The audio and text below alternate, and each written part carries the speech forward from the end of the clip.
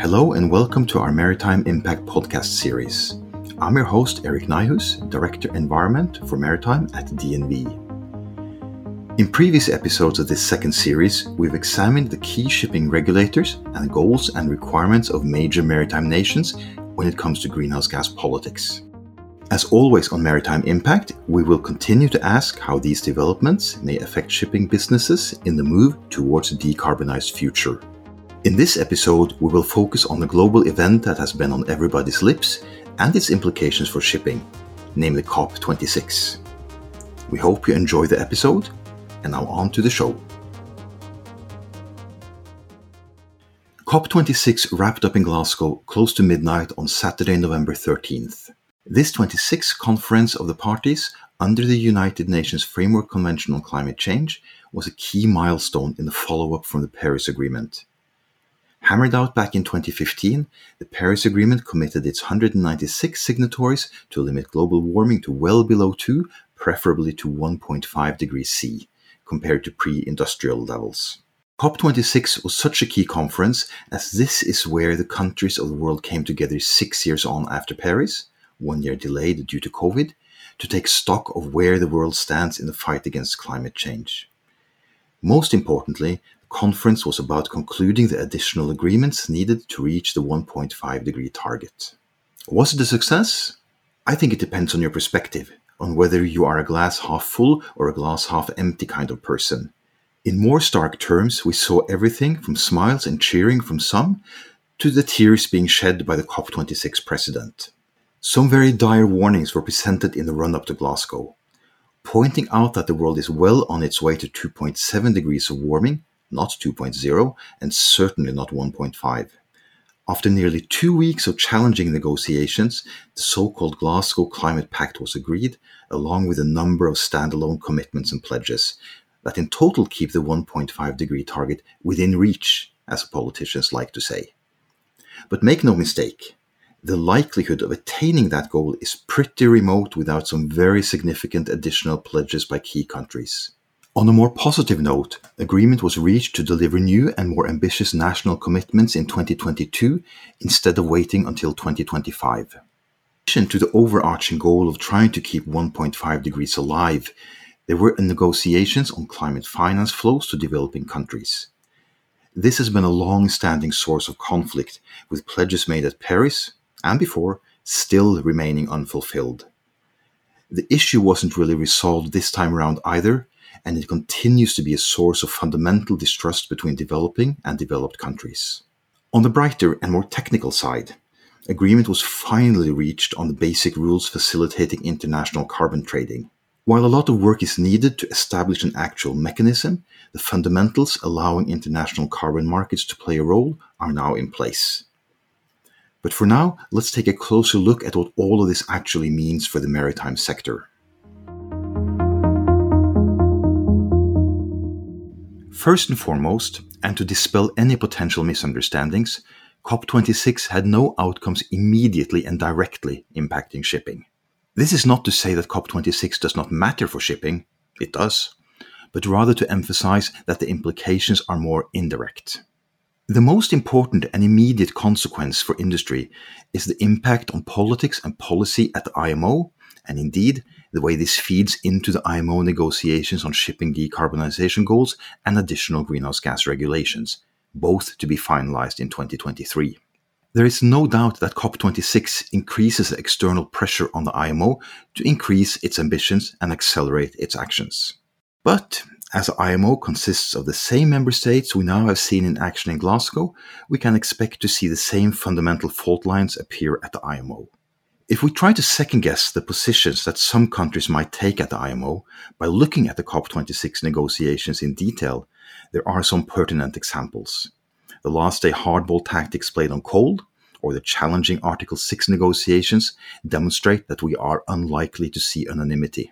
I suspect that when it comes to the IMO, we'll end up with a split-screen image with one side building on COP26 to advocate strongly for more action faster, and with another being significantly more reluctant. Instead of a new, more ambitious consensus, we are likely to see sharper and more vocal disagreements in the run-up to 2023. Simply put, I do not see that COP26 is creating a new reality and a more ambitious consensus at the IMO. But in engineering terms, it does increase the pressure and temperature. So were there any tangible outcomes for shipping? Let's find out. To repeat, COP26 itself did not really negotiate shipping-related issues. In practical terms, everything directly related to shipping happened at the margins of the conference. But here's several things that did happen that may have consequences down the road. Glasgow was dominated by a double-digit number of declarations containing a broad range of ambitions. Some are focused on particular pollutants, some on general reduction ambitions, and some are sector-specific. For the maritime sector, there are a few worth highlighting as they may have significant impact over time. The Global Methane Pledge aims to reduce global methane emissions by 30% before 2030, and while it is focused primarily on the upstream and agricultural dimensions of methane emissions, the focus on methane in general may feed into the ongoing LNG-related discussions at the IMO. Regulating methane slip and the work on the life cycle analysis guidelines for fuels are two areas that immediately spring to mind. The pledges to phase out coal are potentially significant for the dry bulk trade, given the large number of countries committing to a phase-out. However, this is watered down by Australia, China, India, and the United States not supporting the pledges. Indeed, it was a last-minute opposition to language on coal phase-out that almost caused a late collapse of the entire conference. Phase-out was replaced by the slightly softer phase-down, and diplomatic disaster was averted.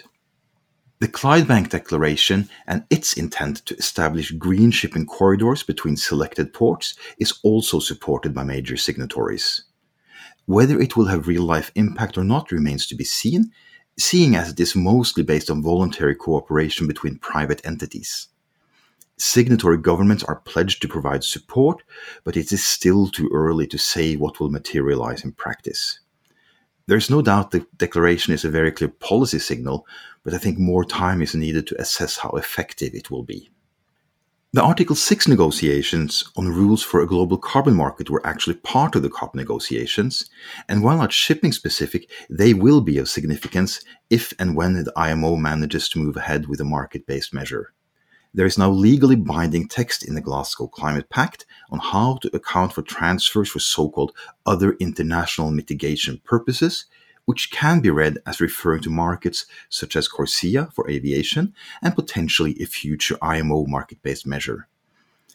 Potential real-life consequences are still some ways off. The agreement needs to be developed into an actual mechanism. And of course, the IMO outcome on MBMs is still very much up in the air. And finally, I would be remiss if I did not mention the Just Transition Maritime Task Force, focusing on the role of seafarers in transitioning to clean and green shipping. The importance of seafarer competence and training should not be underestimated, not least when it comes to the safety aspects of the transition. So, how should we assess COP26 overall impact on shipping? To the key takeaways and the basic question: good COP or bad COP? There is no doubt in my mind that COP26 was a significant meeting, and this extends to shipping. But I think it's important to emphasize that its main significance lies in adding political fuel to the fire of negotiations at the IMO. It will have implications for the process leading up towards IMO decisions in 2023 and beyond, and hopefully it will also have impact on the decisions themselves. Additionally, commitments and pledges were made in the margins of the negotiations that, if fulfilled, will strengthen efforts towards a decarbonization of shipping. While the effects will not be immediate and will be dependent on governments and the private sector finding efficient ways to collaborate, there is no doubt that these pledges are a strong signal for shipping to step up. So all things considered, I believe this was a reasonably good COP. Before I go, I want to let you know that we have a new hub called Decarbonize Shipping, where you can find information on key drivers and regulations, as well as on the different pathways to reducing emissions. It is really worth checking it out at dnv.com/decarbonize-shipping to get a clear overview of the complex picture of decarbonization. And if you haven't downloaded our Maritime Forecaster 2050 yet, I strongly recommend doing so, as you can have a look at our decarbonization stairway, showing individual owners how they can adapt to stay below the required greenhouse gas emission trajectories. As always, DNV stands ready to assist.